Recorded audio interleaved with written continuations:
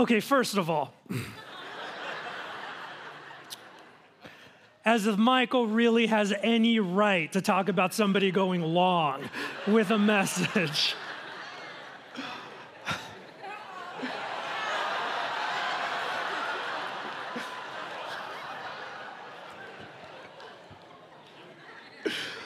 Well, it's been fun being one of your pastors at Rocky Peak. It's been a good time. Hey, secondly, if you're joining us for the very first time, hey, welcome to Rocky Peak. We're really excited that you're spending this service time with us. My name is Dre. I'm one of the pastors here.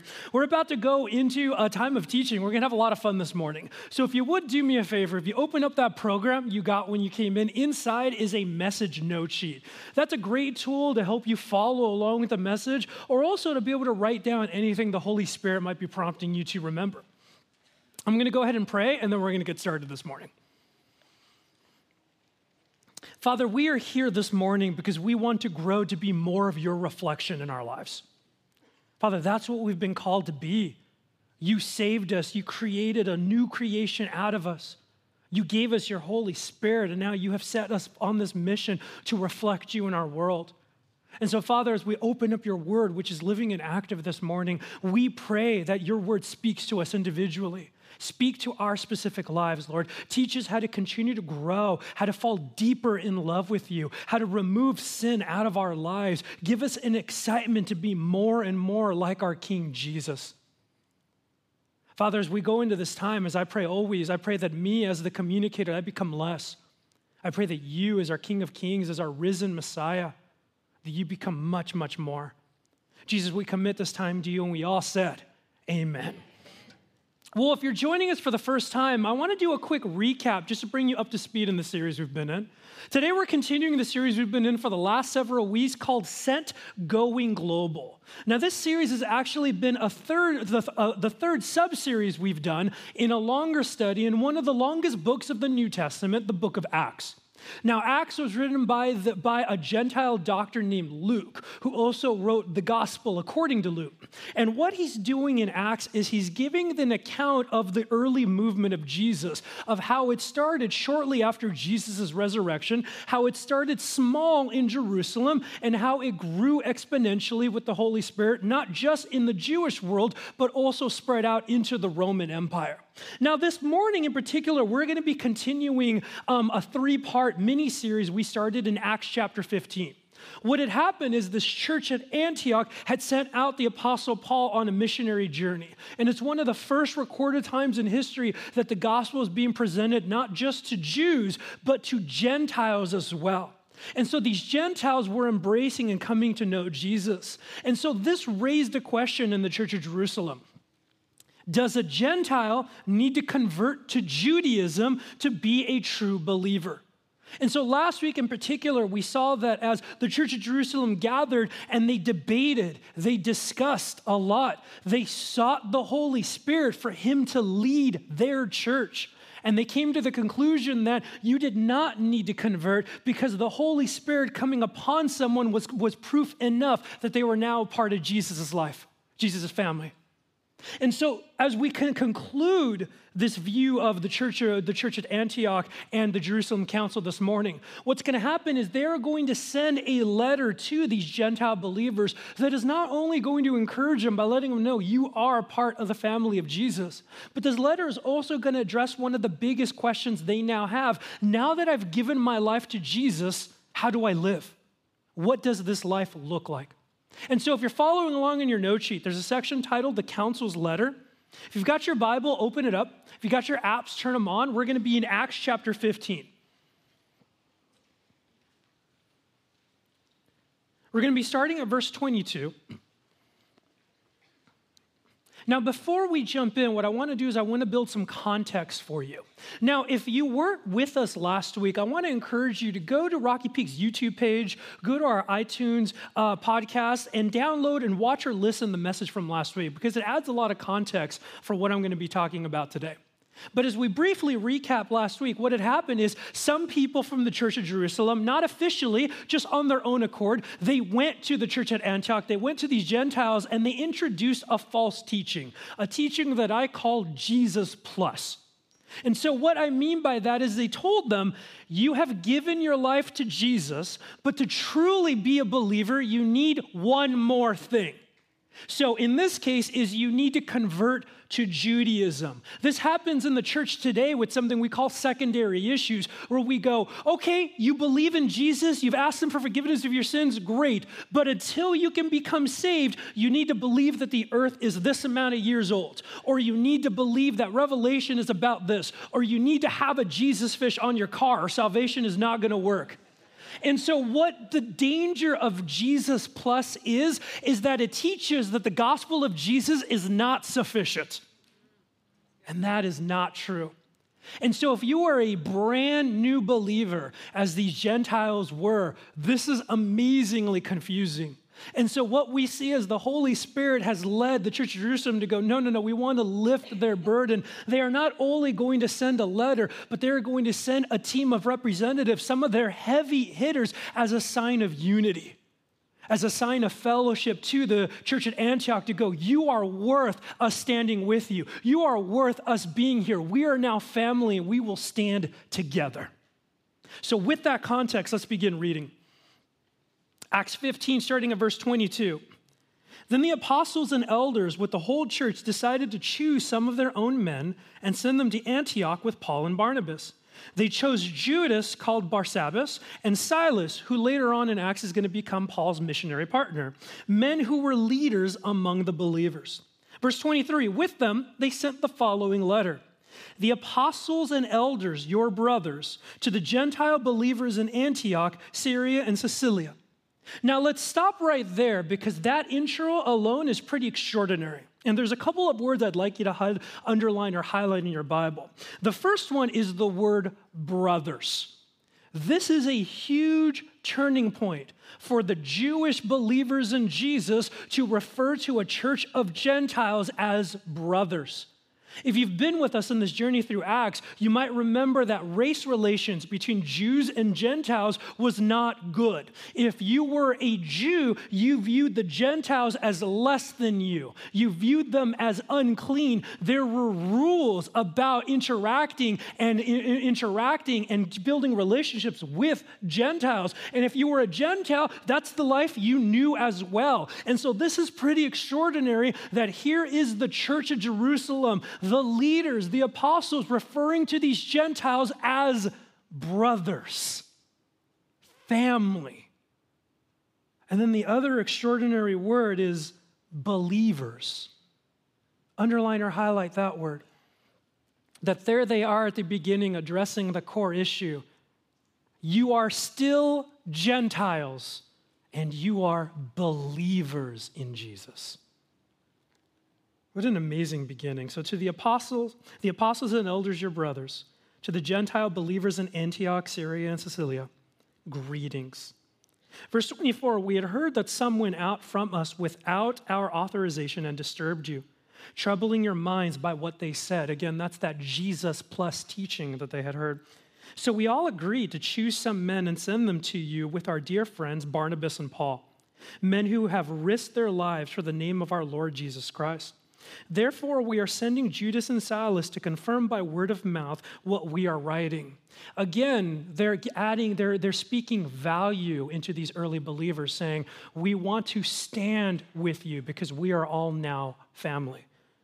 Verse 28, it seemed good to the Holy Spirit and to us not to burden you with anything beyond the following requirements. Let me stop right there. What I love that the Church of Jerusalem is doing is they are modeling for these new believers how to seek wisdom.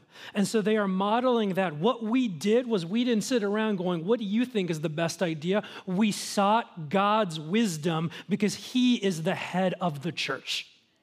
We sought the Holy Spirit. And so again, they are modeling that our words don't really matter, but the Holy Spirit's words do. And he led us to a conclusion, and we will follow and obey.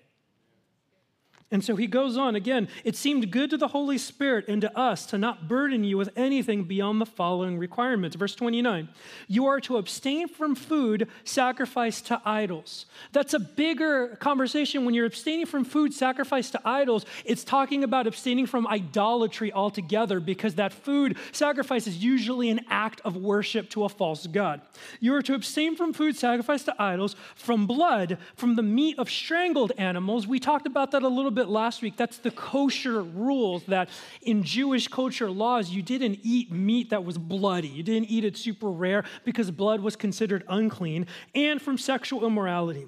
You will do well to avoid these things. Farewell. Now, what we need to do before we go any further is we need to see these requirements in the context that they were given. Because if we don't see them in the right context, then what can happen is we can misinterpret the heart behind them. We can misinterpret and think that the Church of Jerusalem is telling them, you are believers, but here's an arbitrary set of rules you need to follow to measure up. Think about where these Gentiles were coming from. They had no frame of reference whatsoever of what it means to follow after Jesus. If you were a Jewish believer, while the Lord did an amazing transformation in their lives as well, they still had a frame of reference. They had grown up being taught about Yahweh. They had grown up being raised in the Old Testament, the Holy Scriptures. They had been raised with the teaching of the Messiah. They had been raised with going to temple and building community around that. And so while a transformation still took place for a Jewish believer, they had some context. A Gentile believer had none of that. They were starting from square one. Let me illustrate it this way. Several years ago, the hotness on television was these survival shows. And what I mean by that, it seemed as if there were 300 survival shows out there. You could find one on any channel, and they were really entertaining. You had something, what's it called? Survivor Man. You had one that dropped people in the Alaskan wilderness. There was my favorite. Anybody ever watch Man vs. Wild? Man vs. Wild was my favorite. It followed this British survivalist named Bear Grylls.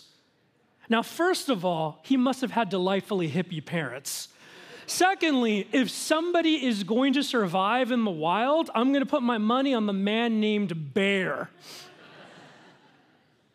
But the purpose of all these survival shows were the same, right? It would take these people, it would drop them in an ungodly part of our world, and they would have to survive or teach you how to survive. They would teach you what to do if you fell through the ice in the Arctic, or how to find water and food if you were in the Sahara Desert. And part of the fun of watching these survival shows, and you know you did it too, is you would ask yourself, I wonder how long I would survive if I was in that situation. Do you know what the honest answer is for me? If I was in a survival situation, I would be dead in under 10 minutes. And you know why? Because I hate nature. I don't like nature. I love cities and concrete and the delightful trash smell you find in cities. I don't like nature. I have never been camping in my life. Do you know why? Because I have a comfortable mattress at home. I have never been fishing in my life. Do you know why? Because I can walk into Vons and buy fish. I don't like nature. And because I don't like nature, I know nothing about nature. If I was in any type of nature situation, I wouldn't just need a teacher or a model. I would need a whole new foundation. And I use that to illustrate where these Gentiles were coming from. They had nothing, but they heard the truth of Jesus and they accepted it. And now Jesus was their new foundation. And so these requirements that the Church of Jerusalem gave to them was not this arbitrary, soulless set of rules, but it was pillars to build on their foundation of Jesus. It was joyful expressions of their new life. See, the heart and the message behind these requirements is reminding these new believers that the old life was darkness. The old life was sin and death and despair. That is not you anymore. And so now here are 3 practical steps. Here are 3 pillars to build on your new foundation to live in your newfound freedom. That is why they were given these requirements. Now we're going to dig deeper into those requirements later on, but let's keep reading. Verse 30. So the men were sent off and went down to Antioch, where they gathered the church together and delivered the letter. The people read it and were glad for its encouraging message. Judas and Silas, who themselves were prophets, said much to encourage and strengthen the believers. Think about the encouragement that a new believer is hearing. 1, you're being told that your identity in Christ is secure. There's none of this Jesus plus teaching. But secondly, when you first come to the Lord, you have a very unique hunger, don't you, to begin learning and building on that foundation. And now they were being given these practical steps. And now these apostles and leaders and teachers from Jerusalem were staying with them. We don't know how long they stayed with them, but it's likely they were discipling them, teaching them, growing them, giving them more to build on their foundation so they could stand on their own. Verse 33, after spending some time with them, they were sent off by the believers with the blessings of peace to return to those who had sent them. But Paul and Barnabas remained in Antioch, where they and many others taught and preached the way of the Lord. So that's our scripture for the day. And so what I want to do with the time that we have left is I want to dig into these 3 requirements, because the truth of them is that they were relevant for those new Gentile believers, but they are just as relevant for us today in our daily lives. But before we dig into those 3, though, I want to look at a core big picture truth that these 3 requirements are all supporting. So if you're following along in your note sheet, you have a section titled Our New Reality. And your fill-in is this: because of Jesus, we are now brand new.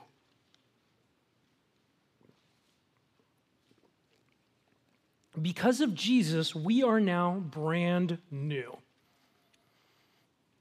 And if you're following along with your notes, would you take your pen and would you put a box around brand new, or arrows, flames, whatever catches your eye to it? Because that is key to this entire teaching and this entire section of Acts. When we give our lives to Jesus, I like how Pastor Michael puts it, when we cross over that divide, when we realize that Jesus is real, that Jesus loves each and every one of us, that Jesus forgives us of our sins, that Jesus died and rose again to conquer sin and the grave, that he fills us with his Holy Spirit. When we give our lives to Jesus and become Christ followers, hear me clearly on this, we don't simply become slightly better versions of who we used to be. We don't simply become, whoa, Dre's pretty much the same, except I maybe try to curse a little bit less. Or Dre's pretty much the same person, and now I go to church on Sunday mornings. The reality of what Jesus does is that Jesus changes us from the inside out. It is a complete transformation where we become brand new. Earlier in the book of Acts, it describes our lives before Jesus, and it describes us as being literal darkness. Another way that the Bible describes that is dead because of our sins. And so as we look at the act of baptism, that is an amazing metaphor for what Jesus is doing, that you're symbolizing your death to sin, but your life in Jesus. Jesus resurrects us. He takes us from darkness, fills us with his light, takes us from bondage, sets us free by breaking those chains, and now changes everything about us. It changes the way we think, and therefore it changes the way we act about everything. We are brand new creations. And so the teaching to the Gentile church, but amazingly relevant to us as well, is that the old life is no longer compatible with the new one. See, sometimes we believe this lie that I can follow Jesus with a little bit of myself and still dabble in the old life. I can give Jesus 60%, even 80% of my life, but there's still a percentage of me that holds on to my sin, that holds on to my old life. And the teaching we're getting from Acts is that that is not compatible because the old life will pollute the new one. You have been freed from the old life. Don't go back. They do not go well together. There are things in this world that do not work well together, and one of them is the old life versus the new one in Jesus. Now, this is so key to remember for our purposes this morning. It's one of the key themes in the book of Acts that I want to use an analogy that's going to burn it into our minds. And so I need to invite my friend Michael out. He's got a couple props I'm going to use this morning. Don't get nervous. Thanks, Michael. So if you and I have not had a chance to interact in any capacity, you don't have to engage in a conversation with me for long to learn that one of my love languages is donuts. I love donuts. And in particular, one of my favorite donuts is a maple bar. Now, there's a science behind a good donut because there are bad donuts out there. And a good donut is some type of culinary master that determines things that work well together. In this case, you got frosting and bread. You could be glaze and sprinkles. In other cases, bacon on top of this. Exquisite. And you determine what works well together. You put it together, and it creates something beautiful. Good job, Rocky Peak Cafe. Now, these ingredients make an awesome thing. But there are things in this world that should not be on a donut ever because they would destroy how awesome this is. This is kale.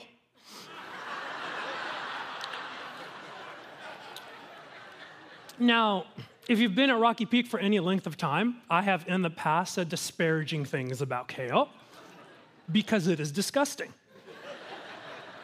Nature has evolved kale to be bitter so that we don't eat it. But we do anyways. Kale is a monument to man's arrogance. Now, if you were to take the kale and you were to combine it with the donut, it will destroy it.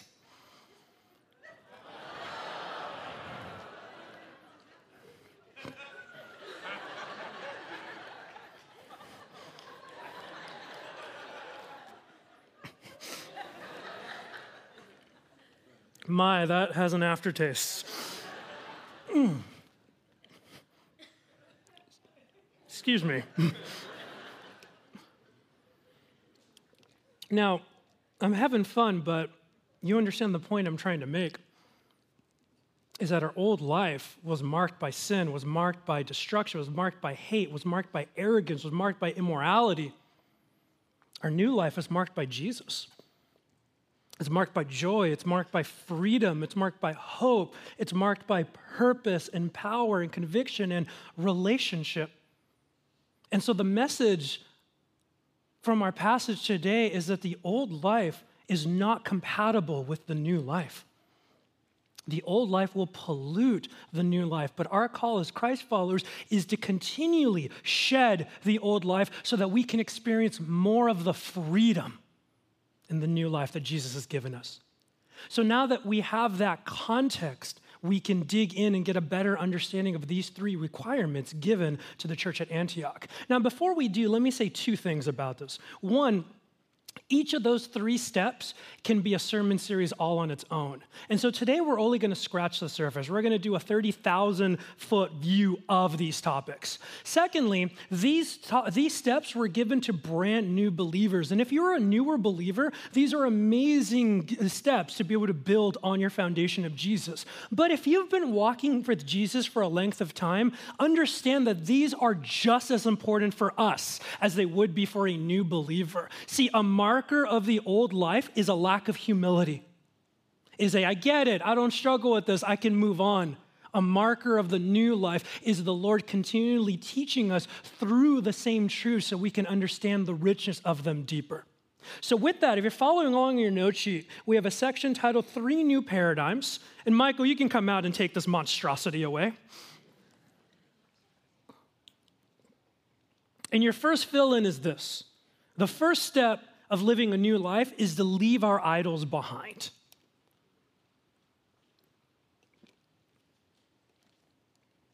We touched on this last week a little bit, that if you were a Gentile in the ancient world, most likely your entire life revolved around the worship of idols and false gods. And we see this in a lot of cultures throughout history. We saw this in the Egyptian culture, that much of their lives revolved around worship and worship of idols, temples to false gods. We see this with the Romans. We see this with the Greeks. We also see this in smaller cultures as well. And the truth is, for many of us, when we think of idols and idolatry, that's what we think of, right? We think of a very Indiana Jones and Temple of the Doom bowing before a giant statue or a bronze image, offering some type of sacrifice. And for many of us, when that becomes our definition of idolatry, we sit there and go, well, I don't bow to an actual statue, so idolatry is not a problem I have. The reality of idolatry is that statues, all those things, are an outward expression of a condition of our heart. See, in the Old Testament, the prophet Ezekiel spoke of people and he said, they built idols in their hearts.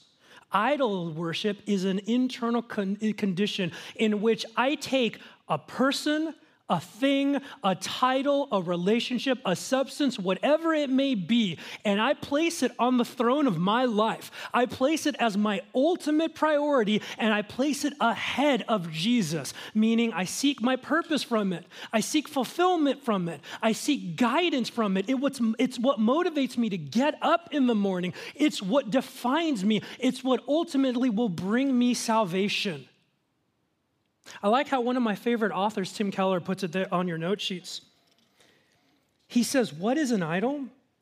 It is anything more important to you than God, anything that absorbs your heart and imagination more than God, anything you seek to give you what only God can give. There are many ways to describe that kind of relationship to something, but perhaps the best one is worship. And now that we see idolatry as an internal condition, we realize that this is an issue that affects all of us. And so again, where were these Gentile believers coming from? They were transitioning out of a world that was devoted to idolatry, whether it was to a false god or it was declaring themselves God, very similar to our culture today. And what the Jerusalem church was teaching them, that ultimately idolatry is an issue of devotion. Each and every one of us in this room has devoted our lives to a God. And the question is, what have we declared to be God? Each and every one of us have sought salvation and fulfillment in the object of our devotion. But the important question we need to answer is, what is it? See, again, sitting in a church, there's many of us that sit there and go, well, I believe in Jesus. Jesus is my God. I don't struggle with idolatry, but hear me clearly, in grace and in love, simply saying it does not make it true. We are saved by grace. But if we are truly going to say that Jesus is the authority and sovereign God in my life, then we need to start backing that up with how we live and how we show our devotion. See, in a couple of weeks, we're going to be in chapter 17 of Acts, and we're going to spend an entire service on the topic of idolatry. So I'm not going to go too much further, but what I want to do is I want to give you one way to begin the conversation with yourself, to begin checking in your life to see, are there idols and what idols have taken root. And one way to begin checking idols is by checking your identity. And so what I mean by that is, what makes you, you? In a very polite way, why are you the way you are? What has defined you? What has made you the person that you are today? What are your hopes and dreams and desires? What are you choosing to build your life on? What is your compass? What is it that drives you? What consumes your thoughts? What consumes your time? What consumes your checkbook? Because when you start following that trail, you start to see what is Lord of your life. For some of us, when we start asking that question, we may realize that status is the God of our lives. Whether that's a workplace status in that I want to be the best, I want to always win, I want to have the corner office, or one day I'm going to be someone, and when I get there, then I will have made it, then I will be fulfilled. For some of us, it's some type of title in our lives, maybe not a corporate one, but maybe a family one. I get my fulfillment from being a spouse. I get my fulfillment from being a parent. I get my fulfillment from being part of this group of friends. And these can all be amazing things, but they become idols when we sit there and go, you define me. You give me my salvation. You are what makes me me. There's some of us that it's our hurts. The bad choices I've made, I feel like I can't get out of this decision. The things people have done for me, they have defined me. They have made me me, and I feel like I can't escape from that shadow. For some of us, it's substances. It's addictions. For some of us, it's sex and sexual immorality. And for some of us, it's Jesus. I've given my life to Jesus and he has changed me. And so I want to be devoted to him, meaning that Jesus is no longer a thing I do, but he is now the ultimate. He is my foundation on which everything else will build. See, the danger of idolatry in our lives is when you think of ancient idolatry, you think of them sacrificing to an idol, right? Well, the reality is when we struggle with idolatry in our own lives, we are sacrificing to an idol as well. And what we are sacrificing is our relationship with Jesus. And so in the requirement given to the church at Antioch, what we see is an amazing opportunity. It's an amazing opportunity to live free from idols, no longer shackled down. And it begins by acknowledging that there is one God, one risen Savior, and that is Jesus the Christ. And what's amazing about this acknowledgement is now Jesus begins a journey to grow us, to make us even better. And one of the first important steps is learning how to remove the idols in our lives. And so, if we are going to be people that remove idolatry out of our lives, we need to be a people that are willing to be humble. They're willing to see humility and see that, hey, I struggle with this. Let me tell you what I mean. An amazing prayer is to sit before the Lord and go, Father, can you show me things that have become idols in my life? And that's also a scary prayer too, isn't it? Because he will. But like we talked about in our previous series, this is a good danger to enter because God does not reveal these things to us because he wants to tell you how awful you are, but because he wants to move you past it. And so a lack of humility was the old life, but embracing humility, embracing and acknowledging I have idols in my life and I want to see what they are so I can move past them is the sign of the new life. Another practical step to begin to remove idols is by getting into the Word of God itself. You know what's so important about the Word is that the Word, the Holy Spirit speaks through his Word. It speaks to us individually. And within his Word, the Holy Spirit reveals our idols. There are times when we're in the Word going, oh my gosh, it's like he's talking to me. This is an idol in my life. That's the power of the Word. And that's why the enemy wants to keep us from being in God's Word. He would rather see us succumb to idol worship than to become freer in Jesus. And so again, we're going to talk more about idols, but there's a couple practical steps to get the conversation going. Now, the next step, the next requirement is this: pursue unity.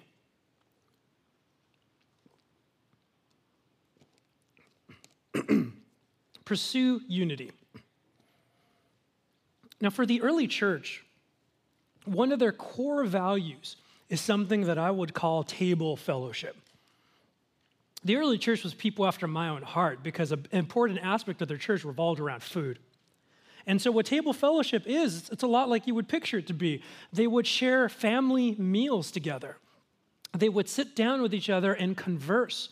They would learn about each other. They would grow deeper in their friendship. They would share their struggles and their trials. They would debate joyfully as family. They would get to know new family members. They would sit and eat and share.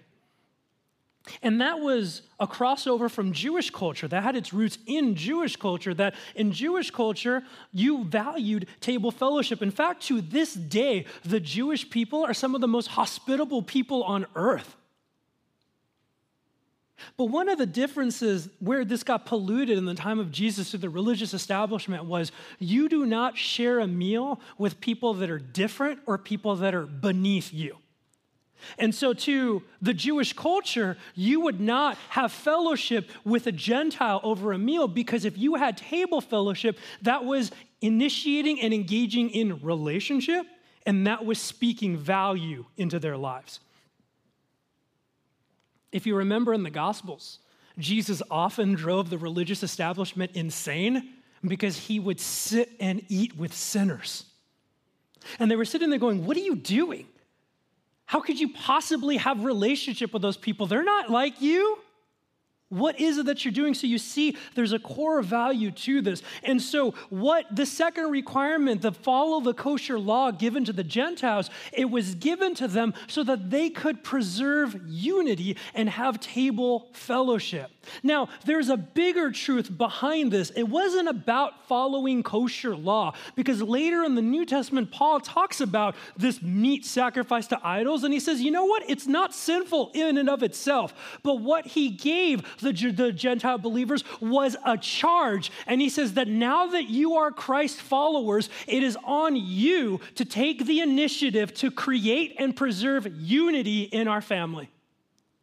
And the truth of the matter is that was not a charge just for the Gentile believers. That is a charge for all believers. If you are here this morning and you are a follower of Jesus, you have given your life to him, then we have a responsibility to pursue unity when it comes to our family. Because the old life was all about division. One of the most heartbreaking results of sin is how it divides and how it destroys. If you look at our first parents, Adam and Eve, when the first sin happened in our world, what did it divide? It divided their relationship, and it divided their relationship with God. And if you look at what sin does in our world today, it continually divides people. See, this is how our world works, and it's very similar to the world these Gentile believers were coming out of. Our world teaches us that you, your interest, your jobs, your economic background, your race, whatever it may be, what makes you you puts you in a camp, and what makes other people them puts them in a different camp, and these camps have to war against each other because your job in your camp is to tell all the other camps that you're stupid and wrong. And we feel this tug to fight. We feel this tug to, no. You need to think and do exactly as I do, because any differences are wrong. And we see the devil in this. We see the act of sin because it keeps us as a race divided, arguing, fighting, because if we are unified, we would be better together. And we fight over everything. We fight over politics. We fight over economic issues. We fight over race. We fight over justice. But we also fight over stupid things. We fight over sports. We fight over movies. It seems like if there's an opportunity to fight, we as a people, we're going to take it. Have you ever read a social media comment that just broke your heart? Have you ever seen the division that happens in comment sections of any website out there? I'm part of a very small YouTube channel, and we put up a video about a month ago, and people hate it. And they're letting us know in the comments. We have been called awful things. We have been called idiots. We are being told to kill ourselves. And you hear this, and you might be thinking, wow, you must have put up a video on the Second Amendment or one of the presidential candidates. It was a video about the movie Ghostbusters.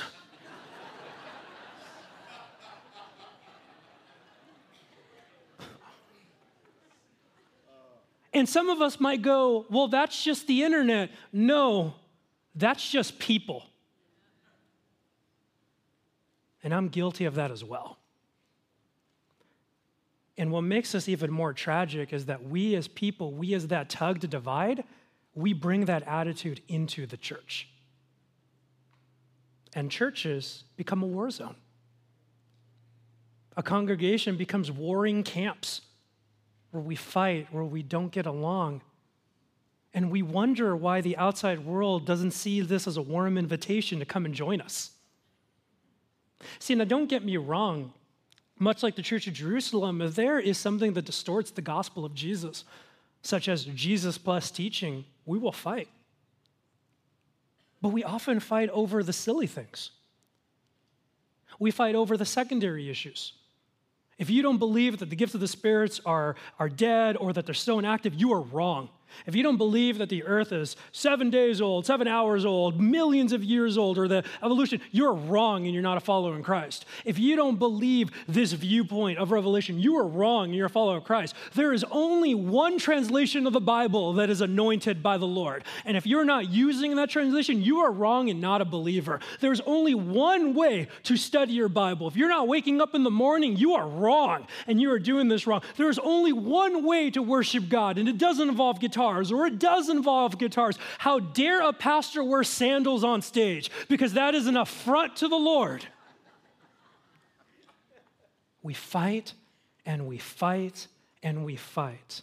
And what we don't realize is that we allow division to become an idol. And I've used this word before. It turns us into curmudgeons. And that's not what we're called to be. See, the old life was one that divided, but the new life in the risen Jesus is one that unites. And we are given that responsibility. And so if we want to create a culture in which we are uniters, we need to take the initiative. And so let me ask you some practical questions, some steps that might help you get started to build unity within our family. The first step is this: what are you doing to get to know new members of your family? I don't just mean people that are brand new to Rocky Peak. I mean people that are new to you. Are you taking advantage of something simple like our meet people time? We don't do that because in the United States, you're constitutionally obligated to have a time where you shake hands in church. We do that because it's an opportunity to create family. Are you taking a step and finding a ministry to serve in that will expose you to more members of our family? If you're looking for a place to serve, something like First Impressions is an amazing place. It's a big ministry with a lot of different needs, but it also exposes you to a lot of different people at our church. Are you willing to take a step in the fall when life groups come back to join a life group to be exposed to more members of our family? How about this? Are you willing to learn how to do conflict well when it comes to fighting with your family? Because family, we disagree. We will have disagreements at times, and that's okay. But the question is, how do we do it? Are we choosing to approach conflict in a way that's looking for reconciliation, in a way that's looking for understanding? Are we choosing to approach conflict at all rather than letting it stew and build into bitterness? On that note, are you willing to humble yourself to say, I think if I want to do conflict well, I need a whole new set of tools for how to do this?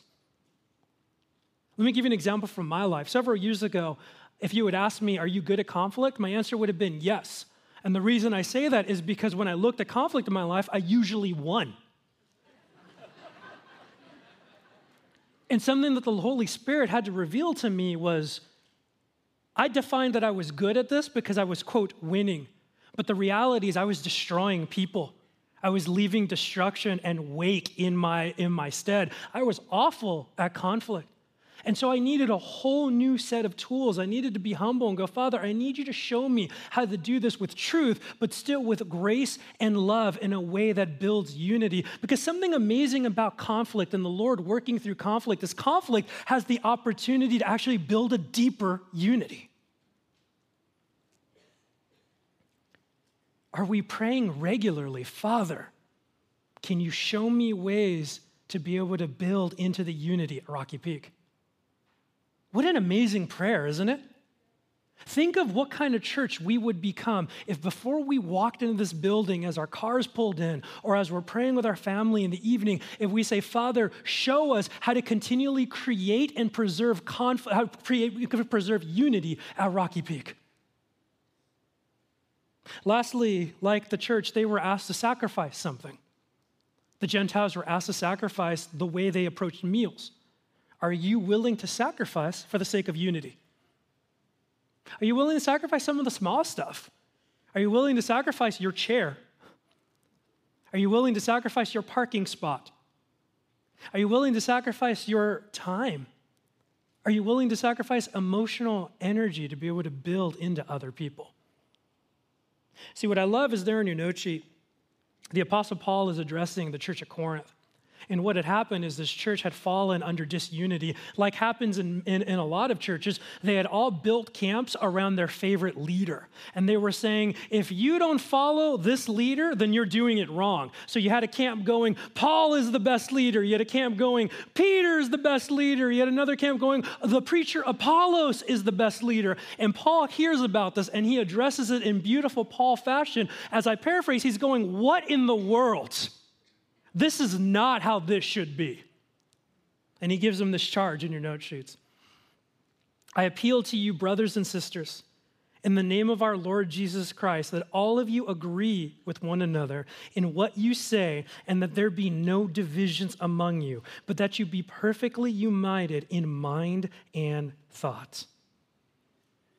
See, that charge is not to become the same cookie-cutter person. The example of the early church is we can preserve and we can make unity a priority in the midst of a beautiful diversity. They were still Jews. They were still Gentiles. We all have our stories, but we are unified by the same Jesus. So preserve unity. The last one is this: live in sexual purity.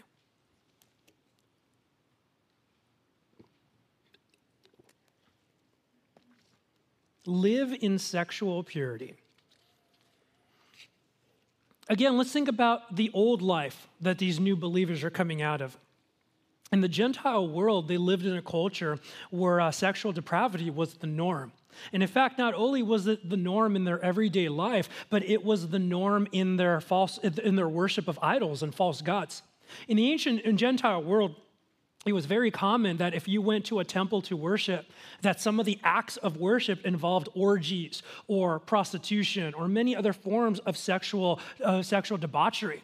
Sex was a no boundaries, no limit proposition. And while some of their acts would rival this day and age, there's a lot of similarities between their sexual culture and the sexuality of our culture today. See, many people in our world, if they were to define sexuality, they would probably define it as a hunger, meaning similar to the hunger you have when you eat. And the definition would involve, well, you wouldn't starve yourself, right? You wouldn't not eat food or not drink water, so why would you deprive yourself of a natural hunger in your sexuality? And what that has done is that's distorted the view of sexuality, and it's given rise to a lot of confusion in our culture. It's given rise to identity confusion. It's given rise to a sex-saturated media where we fall under, well, sex sells, and that's what we need. It's given rise to industries like pornography, but ultimately what it's done, just like in their culture, is true of our culture today. Sexuality has become a false god. It has become where many people seek their identity. It has become where many people seek their definition, where many people seek their fulfillment or seek their salvation. And then you have what we would call a religious view of sexuality. And my guess would be that you don't have to be in the church all that long to kind of understand the simple view of sex. Well, the church would say that sex is between a man and a woman reserved for marriage. And that is true. But the danger is that for many of us, we have lost sight of the heart behind that. That beautiful truth has become this rule that we kind of just toss around. And what we need to do is we need to take back God's view, his big picture view of sexuality. See, these new believers, this Gentile church, they were being given ground one that you are coming out of an old life. So rather than just saying, hey, it's reserved for marriage, just follow the rule, they were given context and heart for that guideline. They were being taught a new biblical view of sexuality. And it begins with acknowledging the fact that sex is a created act, and it was created by our Creator. And as the creator of this act, he wants it to be enjoyed to its fullest. and he understands the context of where it's best in. And so to begin to live in sexual purity means to understand God's heart and passion behind sexuality. And to begin to see that, what we need to do is we need to go back to the beginning. In Genesis chapter 2, we're introduced to the first marriage and the first sexual relationship. It says that the man and woman, Adam and Eve, were united to become one flesh. Now, the Hebrew word used there isn't just meant to convey physically, but it's meant to convey the totality of a person. That when you're united through this act and you become one flesh, that means that you are now united physically. You are now united emotionally. You are now united spiritually. And what's amazing about this act is that it falls in what we call a covenant of marriage. See, I love the biblical word covenant because often in our culture, the word promise doesn't mean anything. But the idea behind this covenant of marriage is that you declare to the other person that I am with you to the end of my days, for good, bad, everything in between. And the act of sex is a reflection of that. And what's beautiful is that the marriage covenant and the act of sex to seal it is a reflection of God's covenant with his people. See, in the New Testament, the common metaphor used to describe Jesus' relationship with us is marriage, that we are the bride of Christ. And Jesus' promise is, I will never leave you nor forsake you. I will never cheat on you. I will never break this covenant. And so he has given us this gift of the marriage covenant. He's given us this gift of sexuality to be a reflection of that promise. It's not there on your note sheet, but I love how Tim Keller writes in his book on marriage. He says that sex is God's appointed way for two people to reciprocally say to one another, I belong completely, permanently, and exclusively to you. I love that. I belong completely, permanently, and exclusively to you. Sex was never designed to be anything less than that.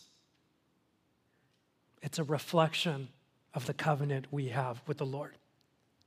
And what's amazing about this is there's some people that would say, well, God reserves sex for marriage because he has a low view of sex. The reality is when we understand his heart, God reserves sex for marriage because he has a high view of it. And God's not ashamed to talk about it. He gave us the Song of Solomon. Now, the temptation that we face is to lower our view of sexuality. The temptation we face is to make it not a big deal, or to disagree with God in this, and understand why this is a very dangerous place to be, why this early church was told no longer live in sexual immorality, is because when we have a low view of sex, we have a low view of God.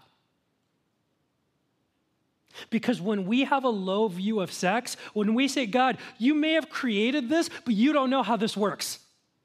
I'm going to tell you what's better about this. I'm going to put it in different contexts that you wouldn't intend. When we have a low view of sex and we try to take control of sexuality from God, we are rejecting God's sovereignty in our lives.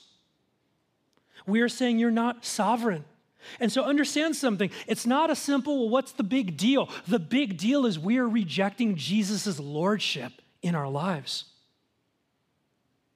See, in your note sheet, I put that Paul is writing to these early believers in 1 Thessalonians, and he highlights this point. He says, for God did not call us to be impure, but to live a holy life. Therefore, anyone who rejects this instruction does not reject a human being, but God, the very God who gives you his Holy Spirit. And so what we're doing by accepting God's leading when it comes to our sexual lives is we're saying, Father, we trust you. I may not always understand. Heck, I may not always agree, but I'm going to trust who you are. I'm going to trust your lordship. I'm going to trust your sovereignty in my life. I'm going to trust you as creator. Even if it's hard, I'm going to obey because you will honor that. Now, what's amazing about this example with the early church is they were coming out of a crazy sexual life. And God's response to them wasn't, man, you made a lot of mistakes. You are dirty. I can't work with this. God's response was, that old life is gone. You are brand new. What's amazing about living in sexual purity is that whatever choices we've made, whatever hurts have been done to us, that leaves when Jesus forgives us. That is not held against us any longer. That if we are going to adopt a new sexual ethic, God's view of our sexual lives, we begin brand new because of Jesus. And so if we want to adopt a new view of sexuality, sometimes we focus a lot on the mechanics. Well, if you don't want to be dealing with pornography, get the computer out of your room. If you don't want this, don't be in these situations. And those can be good things. But the reality is mechanics don't change lives. Conviction does.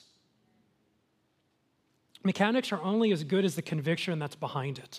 And so if I want a new view of sexual purity, then what I need to do is I need to go to the Lord that changed my life, and I need to ask him to give me a new heart. And so for some of this might make you uncomfortable, but this is God our Father. We need to begin talking about our sexual lives with God.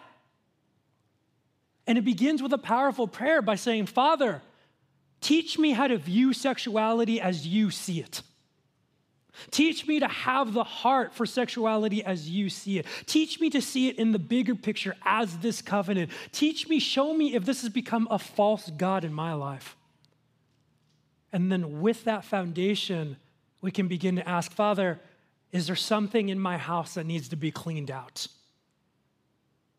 Are there issues with pornography that is distorting my view of your creation? Is it the way I view the act of sex that I'm not giving credence to what you're saying, and so I'm sleeping around, or I'm living with my boyfriend and girlfriend before we're married, or I'm breaking covenants with my spouse and having physical affairs or emotional affairs? Father, is my sexuality the only thing that defines me, or is there something more? And one of the amazing things about walking in sexual purity is it can be really, really tough.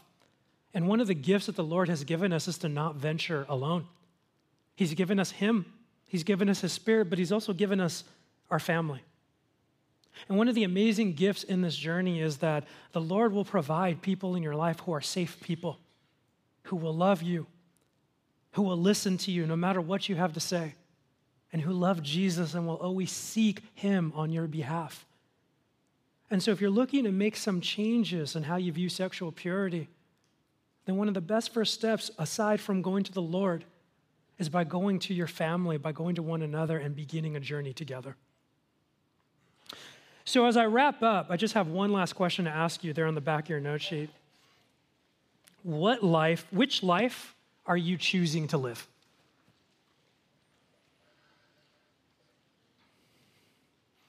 Are you choosing to revert and go back into the life of bondage, the life of sin, the life of darkness, the life of destruction? Or are you choosing to live in your freedom because of the risen Jesus? Are you choosing to live in his resurrection? Are you choosing to live as the son and daughter of God that you are? Are you choosing to live in his guidance and his leading? Remember, you are no longer dead, but you are now alive because of the power of Jesus. And so as we leave this place this morning, let this have just been the beginning of an amazing conversation between you and the Lord. Let this have been an encouraging time in his word in which he begin to show you deeper and deeper who you now are because of him. And as we wrap up our time of service this morning, I'm going to invite the band to come on out, and we're going to sing one of our favorite songs at Rocky Peak that really highlight this change that Jesus has done in our life. And so let's pray. Father, we are not the same because of you, and we are grateful for that. We are no longer dead. We are no longer defined by our shortcomings and our burdens. Father, we are not defined by our mistakes. You have forgiven us, whatever that may be. Your blood has washed over the sin of the world. I know there are times when people sit there and go, I don't know if Jesus can wash over my sins. My sins are too big, or they've been too habitual, or they've been a part of me for so long. And the truth is, you have washed over all of it. You declared on the cross that it is finished, that sin no longer defines us, death is no longer our penalty, but we are now resurrected with Jesus. And Father, with that, we want to be a people that are embracing our new identity more and more each and every day. Father, as you speak to us this morning, whether it's revealing issues of idolatry, whether it's revealing divisiveness, whether it's revealing issues of sexual impurity, remind us that you want to remove that bondage in our life. You reveal it not to push our face down into the mud, but to lift us up and to continually make us new. Father, as we sing these words, let this be a declaration of who we are because of you. Let this be a declaration of what this church stands for. Let this be a declaration that Jesus is King. We love you, Father, in your Son's name. Amen. Let's stand together. What an amazing declaration. And what makes it so powerful is that it's true.